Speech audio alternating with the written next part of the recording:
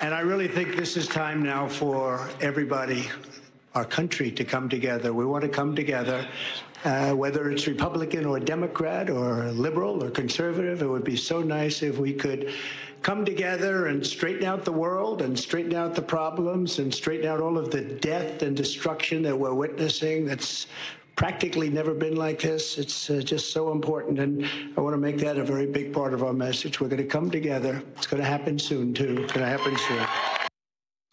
So there's Donald Trump making a very different statement than the type of thing you hear from Biden. Strange, isn't it?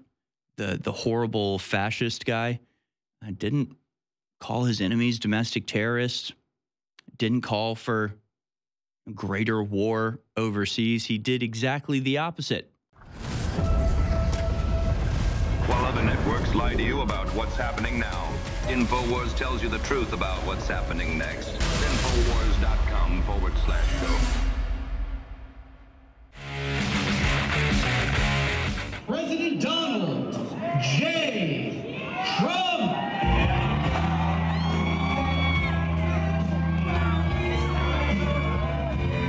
It's Donald Trump making his entrance to the victory party. Yeah, he absolutely swept Iowa yesterday. It's to be expected. Iowa is massively evangelical Christian. Of course, the evangelicals are devoted to Trump, unlike any other demographic. It's going to be different in New Hampshire. You are going from possibly the most religious place in America to one of the least religious places in America. So I wonder how that will change things. But also, you're going from one of the more traditional conservative states in Iowa to the more libertarian state of New Hampshire, live free or die. So I wonder what effect that will have. I wonder if Nikki Haley will do quite as well in the libertarian outpost rather than the more traditional one. But Trump, I thought, gave a very good victory speech. Here's the beginning of it. We'll go down to clip number 15. Well, I want to thank everybody. This has been some period of time, and most importantly, we want to thank the great people of Iowa. Thank you. We love you all. What a turnout, what a crowd.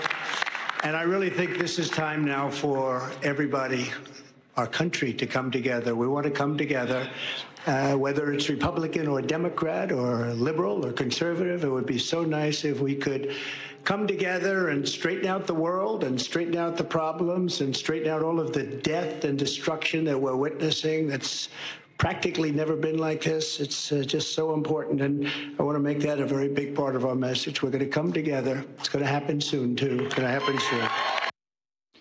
So there's Donald Trump making a very different statement than the type of thing you hear from Biden. Strange, isn't it? The horrible fascist guy didn't call his enemies domestic terrorists, didn't call for greater war overseas. He did exactly the opposite, calling for unity in America between Democrats and Republicans, and of course, amongst Republicans of all stripes, and denounces the endless warfare and bloodshed that the establishment thrives on, lives on, really.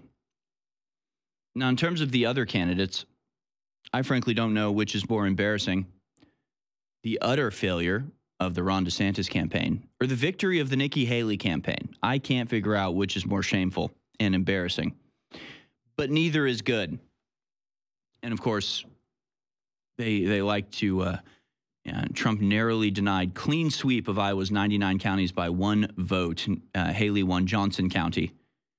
By one vote, I believe. 1271 to 1270.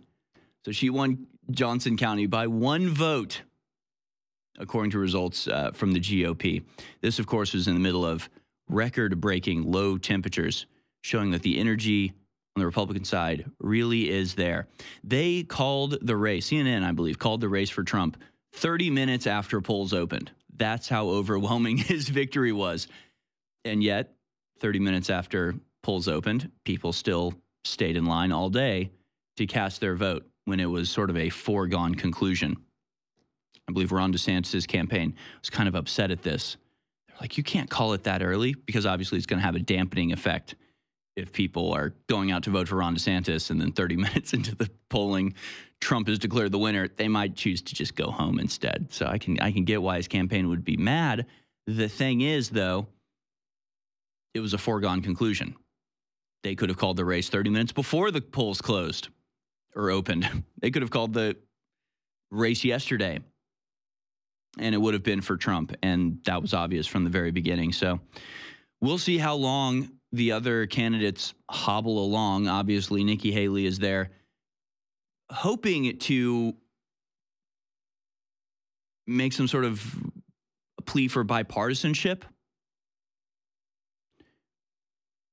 which is stupid and wrong and bad.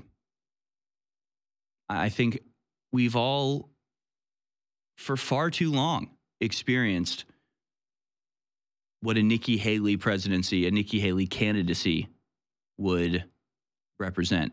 Where on one side, you got Joe Biden giving speeches where he's calling every Republican a domestic terrorist, where he's saying if you're a supporter of Trump, you're an ultra MAGA fascist danger to the country, giving these terrifying dictatorial addresses in front of a blood red background. And then you've got Nikki Haley going, let's just work together with the Democrat. They're good. They're fine. Yeah, I think we're done with that, Nikki. Actually, thank you. Thank you for trying. But we're done with pretending like we don't know how evil and bad the Democrats are. And of course, the only thing that our government agrees on in a bipartisan manner is exploiting the American people and starting wars overseas. So we're done with bipartisanship. That's over. What we need to find now is new common ground to stand on. What we need to do now is to create a new coalition, not of the neoconservatives and the neoliberals coming together to start wars overseas, but what about the anti-war activists on the left and the anti-war activists on the right coming together to bring about peace in the world? Wouldn't that be a change in activity? So I think that's really all there is to say about Iowa. Obviously, I think Vivek Ramaswamy 7% does not represent his overall popularity, but rather represents what happens when you've got two Donald Trumps in the race, and one of them's the real deal, and the other is the younger Indian knockoff.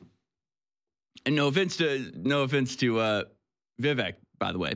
Love that dude. And I think if Trump wasn't in the race, I think Vivek would have done significantly better. I think probably most of the people that voted for Trump probably vote for Vivek over Ron or Haley. But maybe that's just wishful thinking. But again, it's important not to get too wrapped up in what our side of Twitter has to say about things, and understand that for every one of us, and I actually said this on Twitter the other day, for every one of us, for every one person that's like hyper tuned in and spends all day going through the news and watching InfoWars and learning the reality of what's going on behind the scenes, for every one of us, there's at least 10,000 regular dudes just going to work, coming home, watching football, maybe catching up on the latest Ben Shapiro podcast, right? That's a lot of people. That's a lot of good people, and that's a lot of potential candidates for awakening. But it's important not to overestimate the power of alternative media. While it is growing, while it is significantly more influential and powerful than ever before in history, it's still very early in this sea change, and the mainstream media still has a very, very, very powerful grasp on especially the boomer generation, the people that are still involved in politics monetarily or by getting out and volunteering and voting. And so you can't just ignore that fact and think that because Vivek Ramaswamy goes viral on Twitter, that's going to somehow translate into votes. And I think the most important part of the Vivek Ramaswamy campaign wasn't ever his likelihood of victory. It was always the ability for him to be on stage during the debates or to go on Meet the Press and to hammer out some of the talking points that are so successfully kept out of the mainstream media. Ramaswamy's withdrawal could help Trump win in New Hampshire. I really hope that they're in discussions right now in order to Vivek Nikki corrupt. For some reason, I thought that was a sign saying Vivek correct, which would be a very funny sign to hold. But no, I hope Vivek joins the Trump campaign. I could see him as a VP, but I think Trump probably has somebody a little higher up the food chain that he'd rather have. But I don't think we've heard the last of Vivek. I expect to be hearing a lot more from him in the next year.